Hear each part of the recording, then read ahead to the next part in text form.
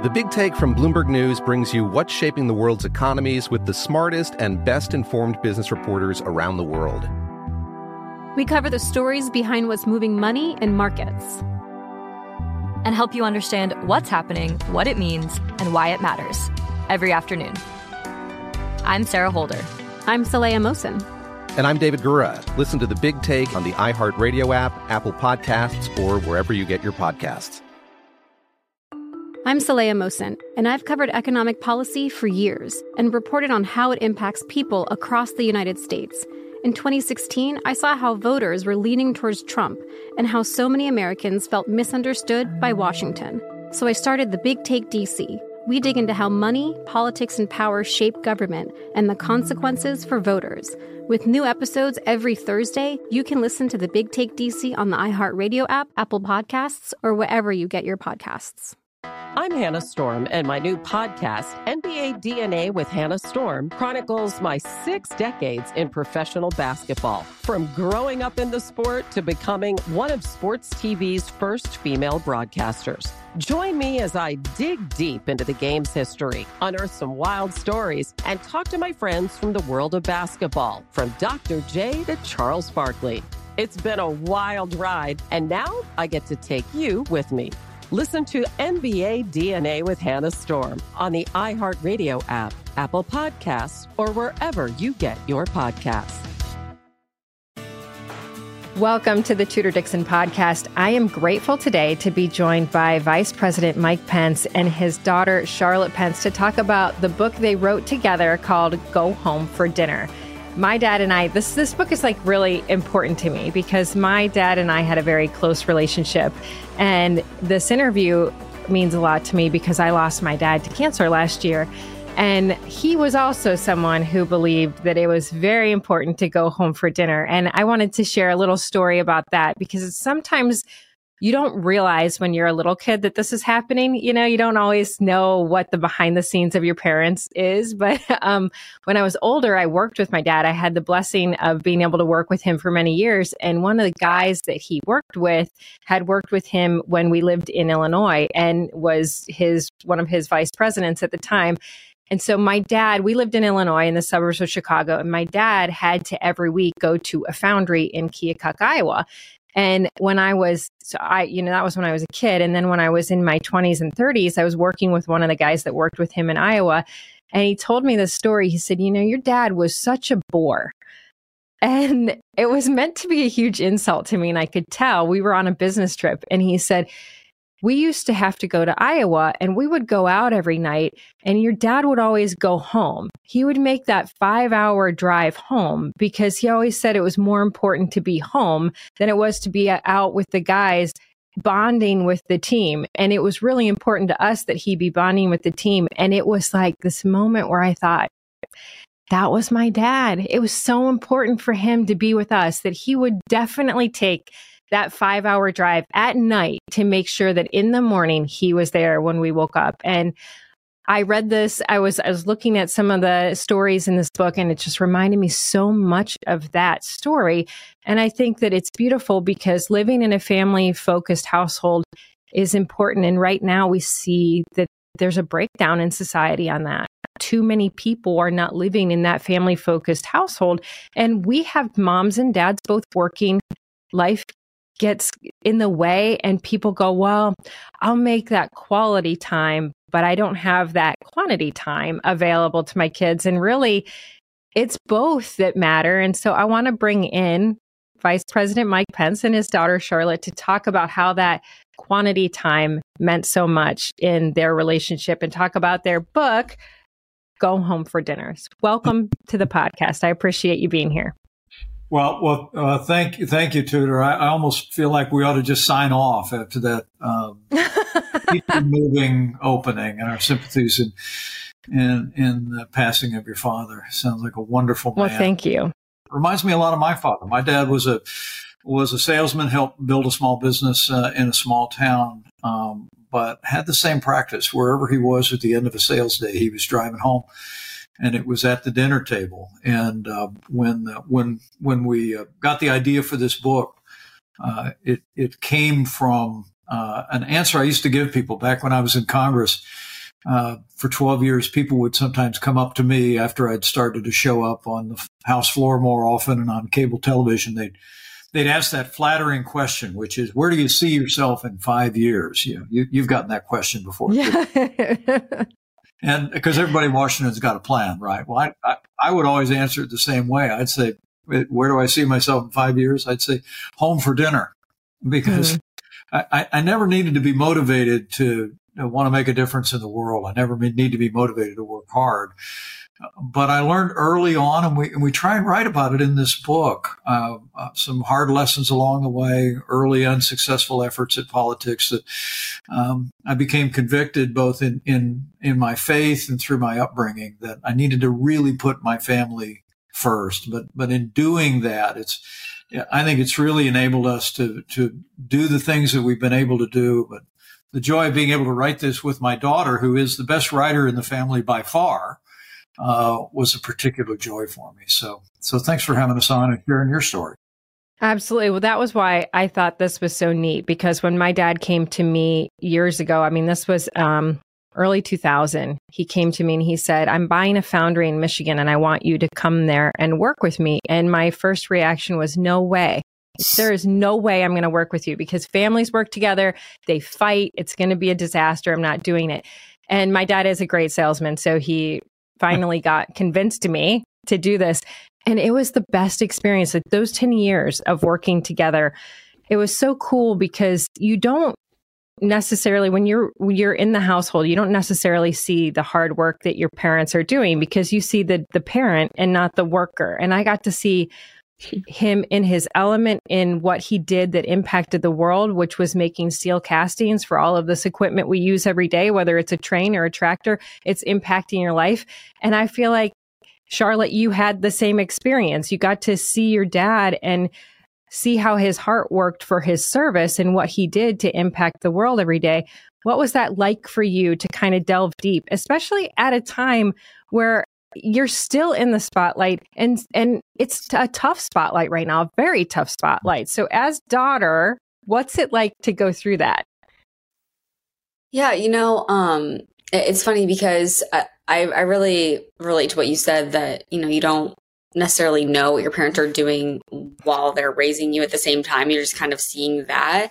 And that's kind of your normal. So I do think, my dad has said in interviews since we've been doing promotions for the book that, it was hard for him to, it was hard to go home for dinner. It was hard to be with his family. It wasn't really hard to work hard.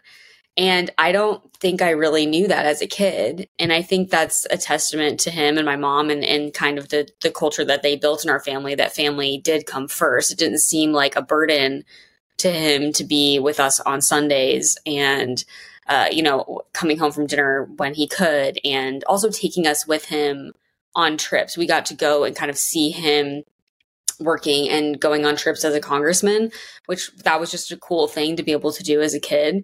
I think writing the book especially was impactful for me because of the time that I'm at in my life too. I just had my first kid, my daughter, and she really lined up with this book. We started writing it right before she was born.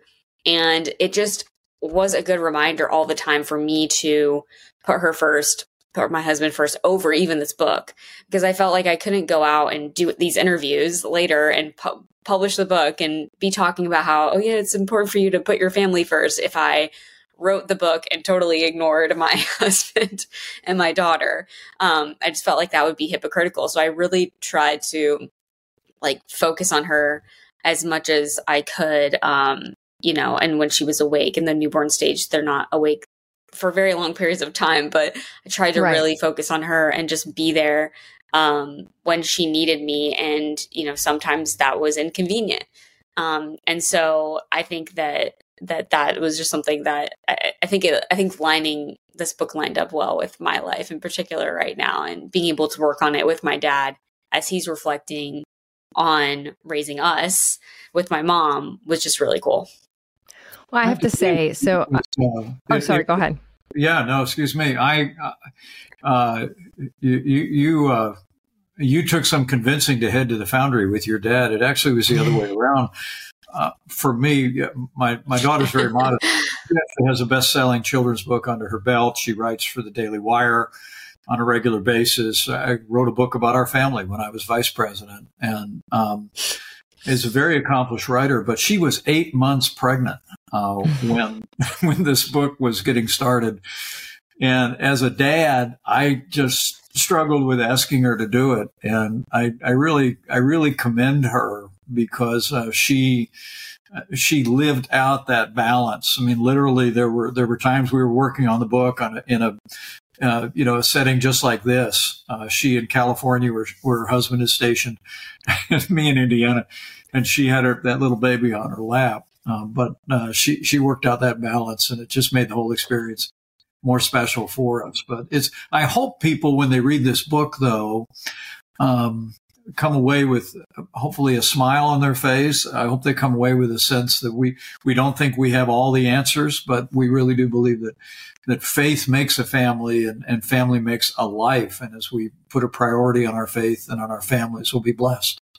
Well, and that's one thing that I did want to go through, because faith is obviously a big theme in this book, the major theme in this book, and it should be the major theme in our lives. But for a lot of people, a lot of folks have drifted away from faith. But sometimes I think someone could read something like this and say it's too much. So I do have to ask, were there ever moments, because I've had this experience, so maybe I just want you to say, yeah, that's okay. I don't know. But were there ever moments in life as you were raising the kids where you did get pulled away, and you had, because I have those moments where, you're campaigning and you can't be home. I mean, you're gone and you come home, and I've had my girls now. My girls I have twins that are 10 and then 12 and 14.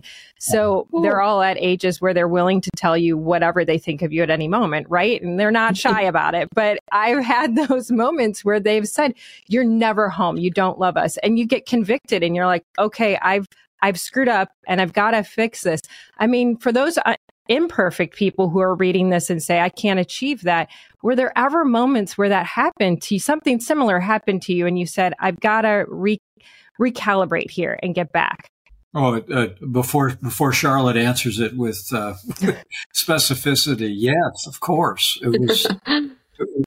I hope this book comes across as aspirational. Because, I was a congressman for 12 years. I was a governor for 4, and as vice president of the United States. My life and became increasingly complex, the obligations and duties. But what I hope people pick up is that there are decisions that you make along the way that will make it more possible for you to spend more time with your family than you would have otherwise. In our case, Tudor, when we were elected to Congress, we actually, our kids were young. Charlotte, you were about 8 years old, I think. We moved our young family to Washington, D.C. to be with me during the school year, and then moved, they spent summers home here in Indiana. But that was all about, when you talk about your kids being willing to tell you what they think, I used to say to people, I could come back from Capitol Hill and maybe having had a meeting with President Bush and maybe done an interview on cable television, feeling pretty good about myself. And I'd walk into a little house where there were 4 people that had no respect for me whatsoever. That's so true. My family was there with us. We stayed together. And in this book, we also try and say that when you're able to be there, be there. But Charlotte can tell you how it actually worked out in real life for us. But it was always the goal. But it happened in a very busy life, didn't it, Char? Yeah, I mean, I think that when we were writing this book, we really didn't want it to come across like, oh, great, Mike Pence was home for dinner. Like, good for you, Mike Pence. Like, I can't do that every night.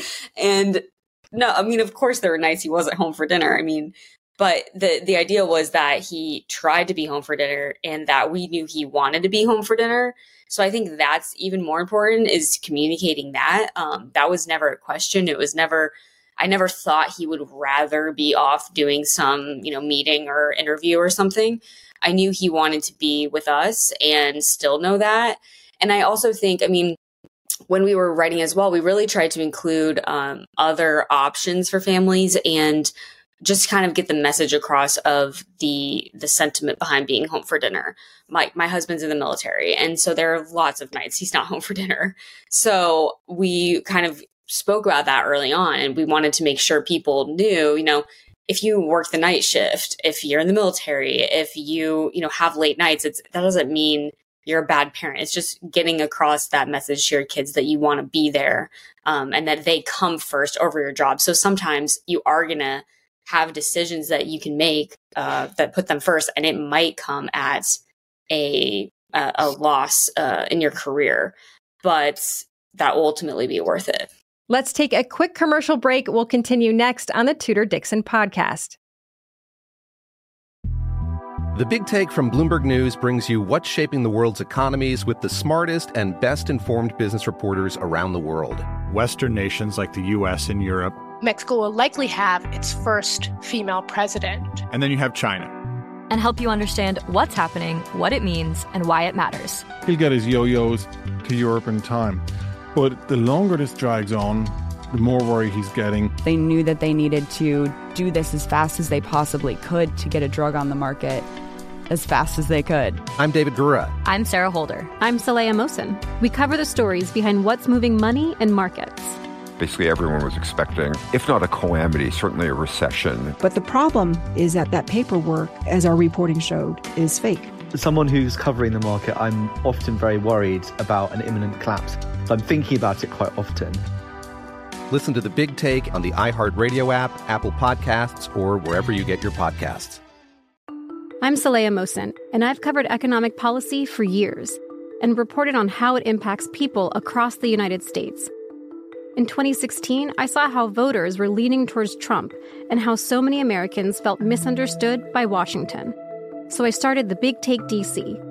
We dig into how money, politics, and power shape government and the consequences for voters. It's an election year, so there's a lot of focus on the voters that TikTok is reaching. The initial reaction is like, oh, things are looking so resilient.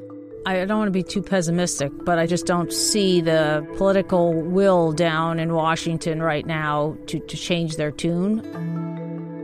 I think the American electorate has been signaling that it expects a rematch of the 2020 election. These are unprecedented times. With new episodes every Thursday, you can listen to The Big Take DC on the iHeartRadio app, Apple Podcasts, or wherever you get your podcasts. I'm Hannah Storm, and my podcast, NBA DNA with Hannah Storm, digs deep into the history of professional basketball, along with my own, as one of the first female sportscasters. Now let's get you up to speed on what else happened around the NBA today. We talk to all sorts of people I interacted with, from Dr. J to Charles Barkley, and recap iconic moments. Yes, he's got it. Here he comes. Way rock the baby to sleep and slam dunk. As well as some of the wild stories behind the scenes. We were like, what? What are we in for? The scoreboard crashes before we even tip a game off. Today, the NBA is a global sports and entertainment giant. Players are multimillionaires and cultural icons. Iguodala to Curry, back to Iguodala, up for the layup. Oh, blocked by James. LeBron James. And these stories are about how we got here, both on and off the court. And what's next? Listen to NBA DNA with Hannah Storm on the iHeartRadio app, Apple Podcasts, or wherever you get your podcasts.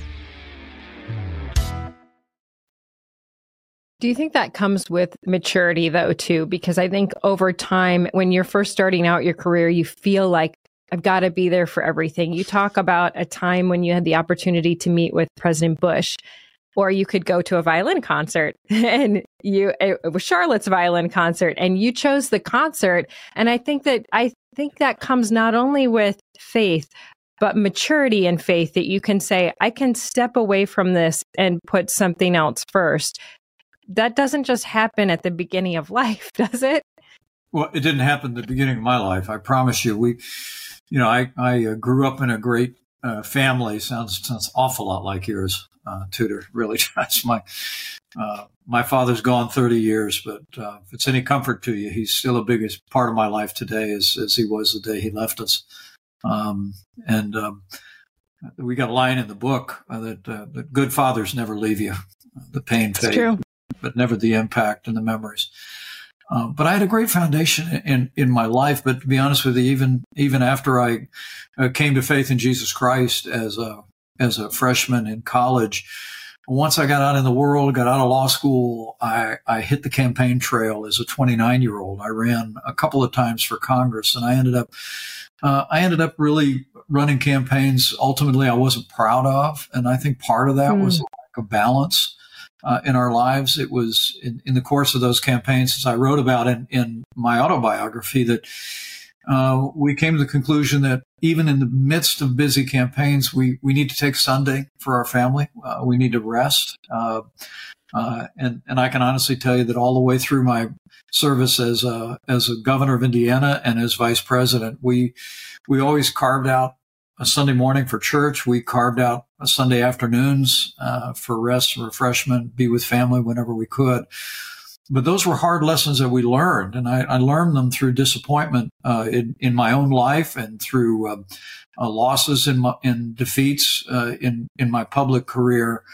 But as we write about in the book about the middle 1990s, when the kids had just come along, I'd come across a very powerful verse in the Bible that essentially encouraged us to leave to God whatever His purpose was for us, and to recognize that my primary calling in life is to be the husband and father that He's called me to be, and that, as it says in Genesis 18:19, God will fulfill His purpose for us if we see to the members of our own household. And that's where we put faith first in this book, and I hope it's a blessing to people, whatever their faith tradition.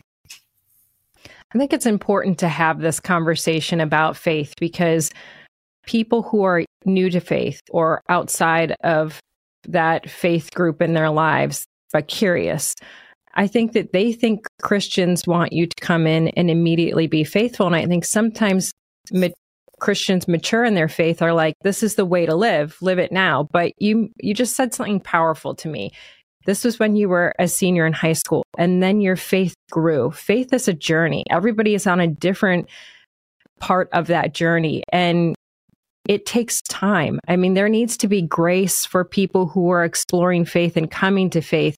Why do you think so many people think Christians are like, you're either in or you're out? Why is that impression out there?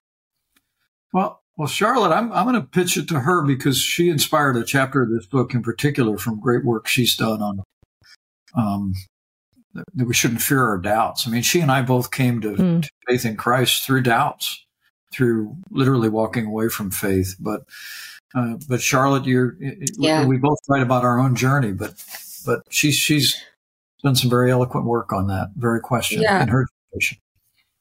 Oh, well, thanks. I mean, we do have a chapter that's called "Don't Fear Your Doubts," and it's kind of a testimony chapter. It includes both of our testimonies, really, and I really like that it's in there. I did a podcast a couple years ago that was called "Doubting It," and I interviewed people about their faith journey, but kind of asked them about specifically, when they had doubts. And I felt like a lot of people in my generation, the kind of when I came out of grad school, I felt like a lot of people really struggled in their faith because maybe they had never not been encouraged to doubt, but had never been allowed to doubt their faith. And they just kind of were told this is the way it is. And if you don't question it, and then when they go into the world and there are questions thrown at them, they don't really know how to answer it. And it's extremely unnerving. A lot of times people will lose their faith. And so I wanted to kind of explore that. And so when we wrote that chapter, it was important, I think, for us to get across that both of us had doubts and both of us had to kind of push away our faith, maybe not walk away from it, but kind of push it away, kind of not be as interested, kind of do our own thing and think that we could just go off and, not really follow Christ. And at least that was my experience. Do it in your own power, right? Yeah. And then I kind of came back around, and my dad kind of talks about his journey too. And I like the end of the chapter talks about, if you do have doubt, follow it through, see where it leads you, because, God will answer our questions. I mean, that's in the Bible. That's ask and you will receive. And so if you do seek the answers, you'll find them. And so that's something that we wanted to get across in this book too. And again, not have it come across like a cookie cutter, perfect Christian book. There were even times actually where we were writing and I would use a word and my dad would actually say, we got to find a different word because that's like a Christianese word. That's like, we want this everybody to know what we mean. Because and I didn't even know I was doing it. Yeah, you live it and you don't realize that is something that could turn someone off or make it so that they have like kind of that block. Some people's hearts have that block around them, and we are meant to not build that block, but to break that block away. And that's been something that I think I've seen so many people because I told my faith story on this podcast just a few days ago. So folks that are listening regularly know that I also came to faith when I was older, and I just see those roadblocks, and I know where the other side is pushing to break down faith. And so I think it is really important for parents to read this, because what you just said, I think, is so key, that you can doubt. And as parents, we can let our kids doubt, because I have so many parents who are like, my kid went to college. And I think we're seeing this right now with what we're seeing at colleges with the anti-Israel message. A lot of parents are panicking. And I think that the panic is the right word, because if you think your child is going to be on a path that doesn't lead to eternal life, then you can panic, and panic can lead you to do the wrong things. The idea of talking to your child and saying, hey, this is okay. Take that journey, but actually take the journey. That's something that I don't think we always think about, is telling them to take the journey of doubt, because we want them to take the journey of faith. Yeah. Well, Charlotte came up with a sheet. I think it was Ralph Waldo Emerson. We quote him in the book that most men lead lives of quiet desperation. That they live in between faith and doubt, and they never.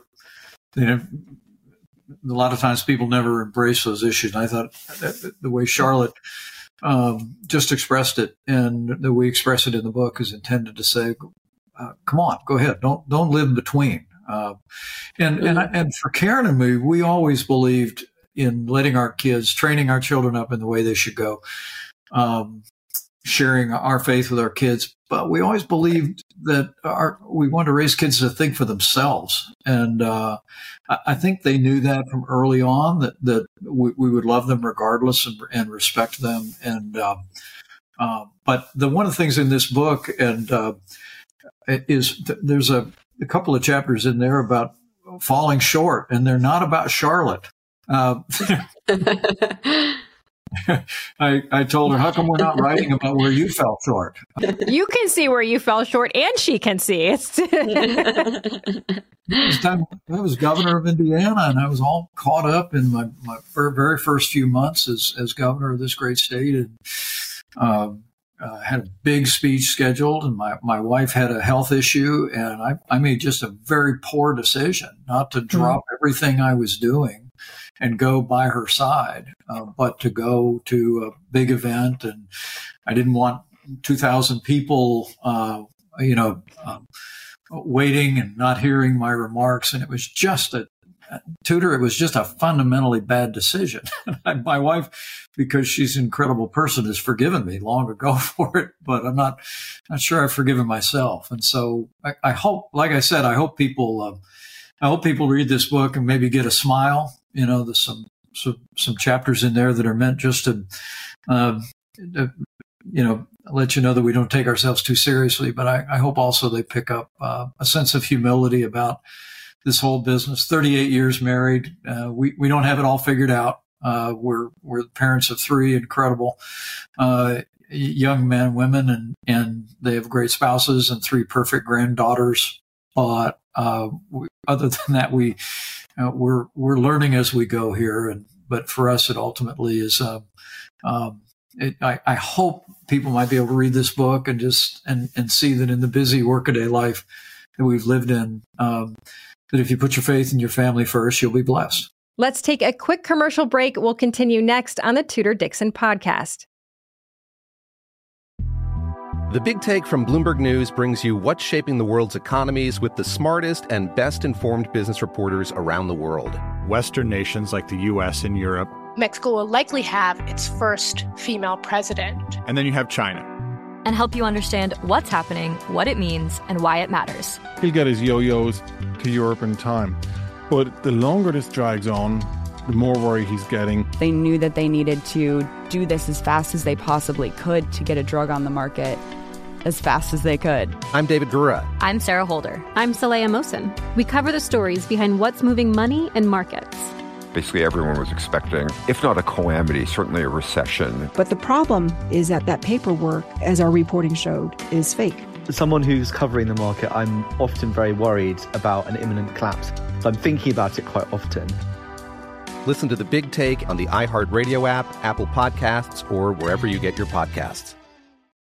I'm Saleha Mohsin, and I've covered economic policy for years and reported on how it impacts people across the United States. In 2016, I saw how voters were leaning towards Trump and how so many Americans felt misunderstood by Washington. So I started The Big Take DC.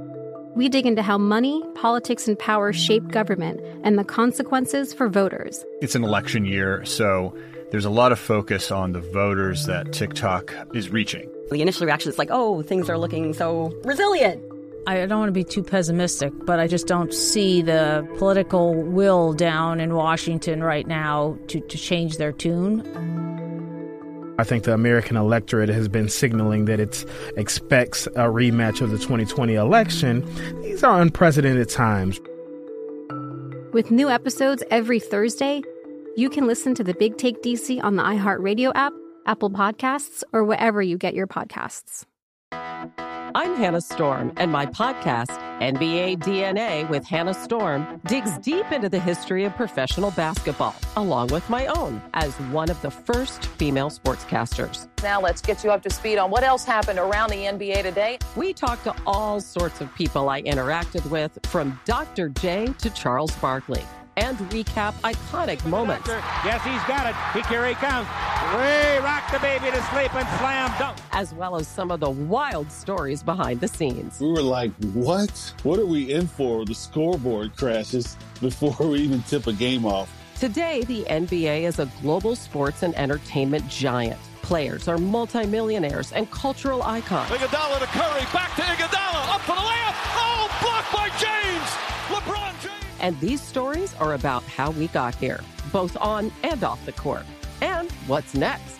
Listen to NBA DNA with Hannah Storm on the iHeartRadio app, Apple Podcasts, or wherever you get your podcasts. Anyone who has run for office, I can tell you, knows that your wife is a very forgiving person because you've run several times. And that is hard. But you actually talk about her being forgiving in the book and from Charlotte's perspective. So I have to ask, because you write a chapter on being together on January 6th. It was a very hard day. And I want to say for folks who are critical of January 6th, about 6 months after, I was meeting with a congressman who had been in the building on January 6th. And this man who was such a strong guy, and you would never think that something could get to him. You know, he's just such a tough guy, sat across from me. They had been in hearings with the whole Nancy Pelosi committee and all of that. And I sat down with him and he said, I don't think that people realize what it was for us that day, because we don't see the outside. We didn't see what was happening. We were told there were people coming. And he said, I remember having just a knife in my pocket. And he started to cry. And he said, we put one of the desks, we got under the desk, and I thought, I'll probably not see my kids again, but I'll try to protect everybody in this room. Because he said, we didn't know what was happening. And I think people don't hear the perspective of the folks that didn't know what was happening on the outside that day, that didn't have the perspective that you have when you're watching it on TV. And I thought that was, you know, for a moment it took me back, where I thought, it's just something I didn't know. And this is someone who couldn't make a phone call, couldn't say goodbye, didn't know what was happening. I think people think, oh, that's ridiculous. It wasn't that bad. But for the people in that room that day, it was bad. And you were obviously in an incredibly tough position that day. And since then, there has been a lot that has come your way. And folks that have said, well, we don't agree with what he did. And I know what that's like as a person who stood there and been the person that they criticize. But for my kids, I don't know what that's like. So Charlotte, you had a moment where you got mad and your mom had some really interesting advice for you, which I think is powerful and people should hear it. So would you be willing to share that? Yeah. I'm glad you picked that actually from that chapter, because it's kind of a small part of the chapter, but it's actually really impactful. So I do write one chapter in the book. It's the last chapter. And the directive in it, I guess it's called Stay. And it's about staying with your family when things get tough. So my mom and I were at the Capitol with my dad on January 6th. Obviously, we didn't know what was going to happen.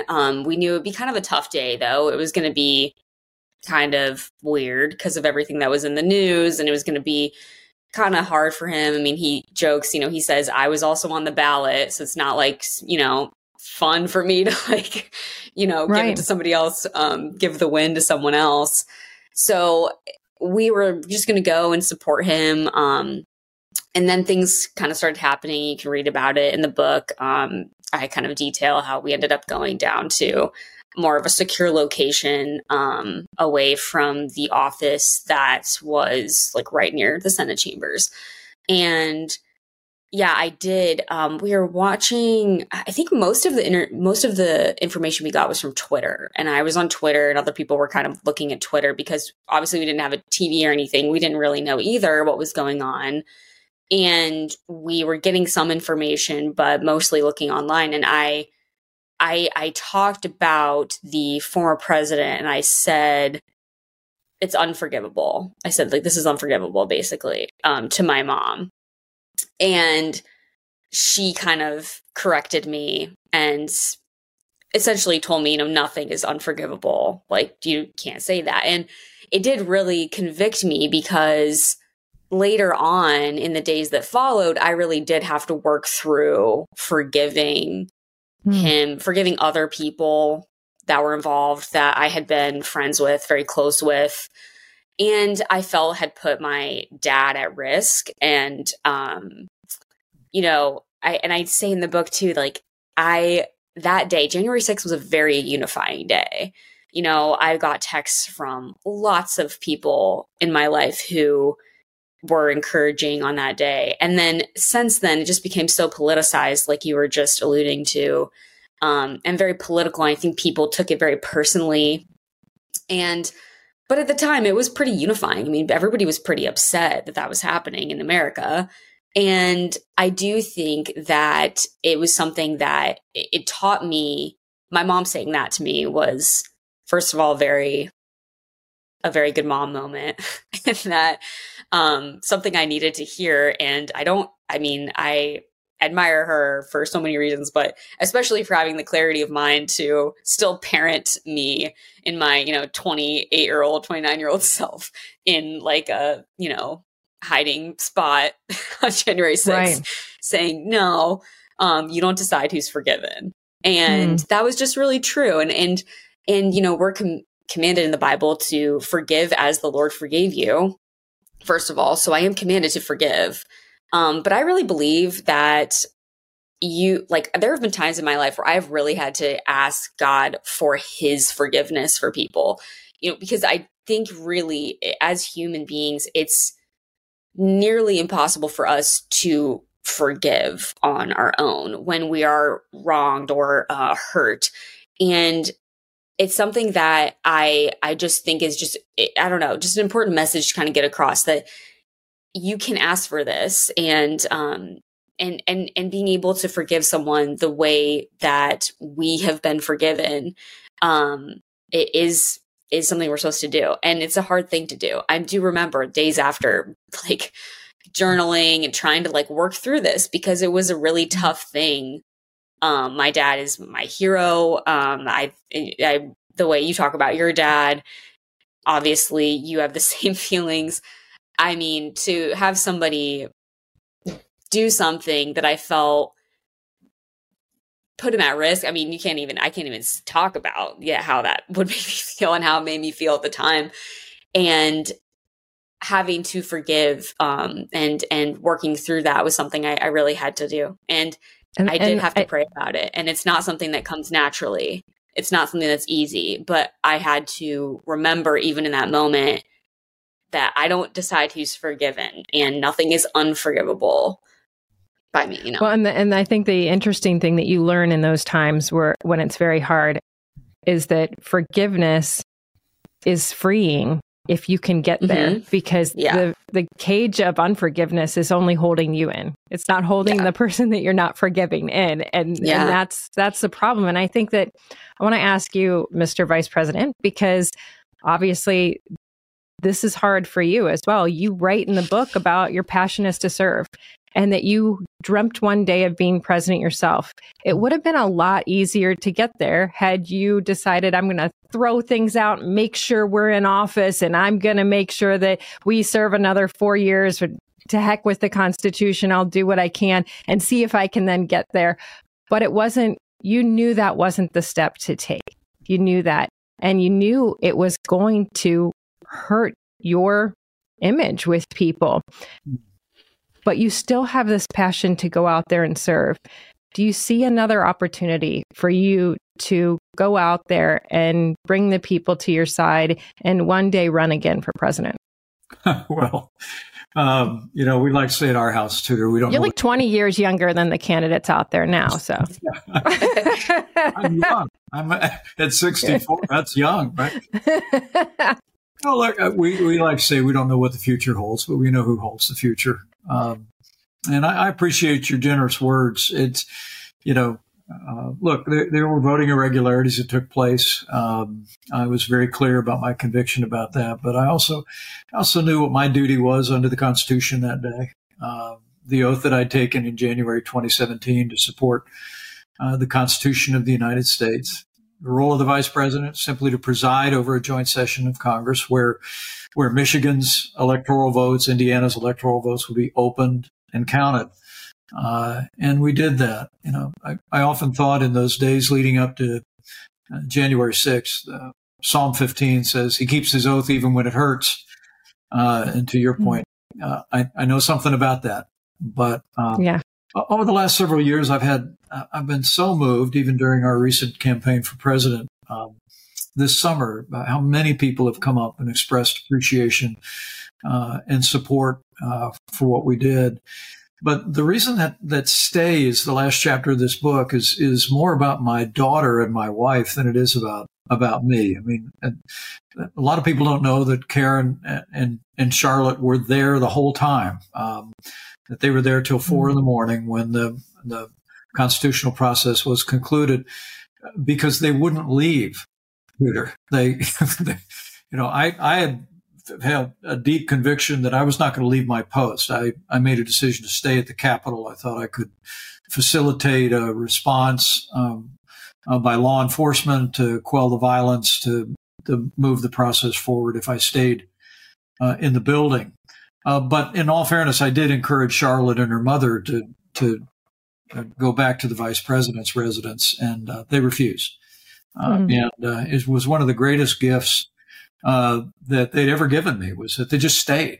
And and Charlotte ended that chapter, which she wrote every word of, and she also dictated it on the audio version of the book in a very moving way. She just said, when trouble is at the door, in the midst of everything else, when it comes to your family, just stay. Just be with one another. And I hope, beyond the controversy that day, I hope that's an enduring lesson for people, because it's been one of the keys that our family, through thick and thin, through hardship, through loss, have been there with each other and I hope people come away with that conclusion in the book as well. I'll also tell you finally, Tudor, that, this isn't a policy book. I've got a lot of public policy in my other book, reflect on my journey as a conservative leader. But at the end, Charlotte and I wrote in the epilogue, my belief that the family is in free fall in this country. I mean, it was about the time I was born, 1 in 10 households had just one occupant. Now it's about a third of American households today only have one parent or one person living alone. The Bible says God puts the lonely in families. And so many times people have come up to me over the years and said, boy, other than supporting candidates, like Tudor Dixon and yourself and other people that I believe, other than supporting candidates and donating time and resources, what can I do? And I hope they come away with the conclusion they can go home for dinner. That, if you want to, I actually think the key for really renewing our nation is closer to the dinner table than it is to any table or podium in our nation's capital. It's electing the right people is vitally important. Passing the right laws, respecting our liberties, our values, absolutely essential. But underneath all of that is the family and the vitality of the family. And I want to thank you for being such a clarion voice for family and for life over the years. I think we renew that, then I'm confident we save the family, we'll save America if we go home for dinner. No, I think that's how people vote for the right people, when the family is strong. I mean, I agree. It is the foundation that everything else is built upon, and that foundation of family is built on faith. So I love this. I want to say that I want people to go get this book. It is called Go Home for Dinner because this is the time, this season where a lot of people feel lost and lonely in the holiday season, even though family is around. This is how you can make that experience rich, make it enriched, and enrich the people around you by reading this and refocusing that. But beyond this book, because this book is something that you wrote with your daughter, and I think people could go, well, that was his daughter. I want people to know that throughout my campaign and since I met you, you have always taken time.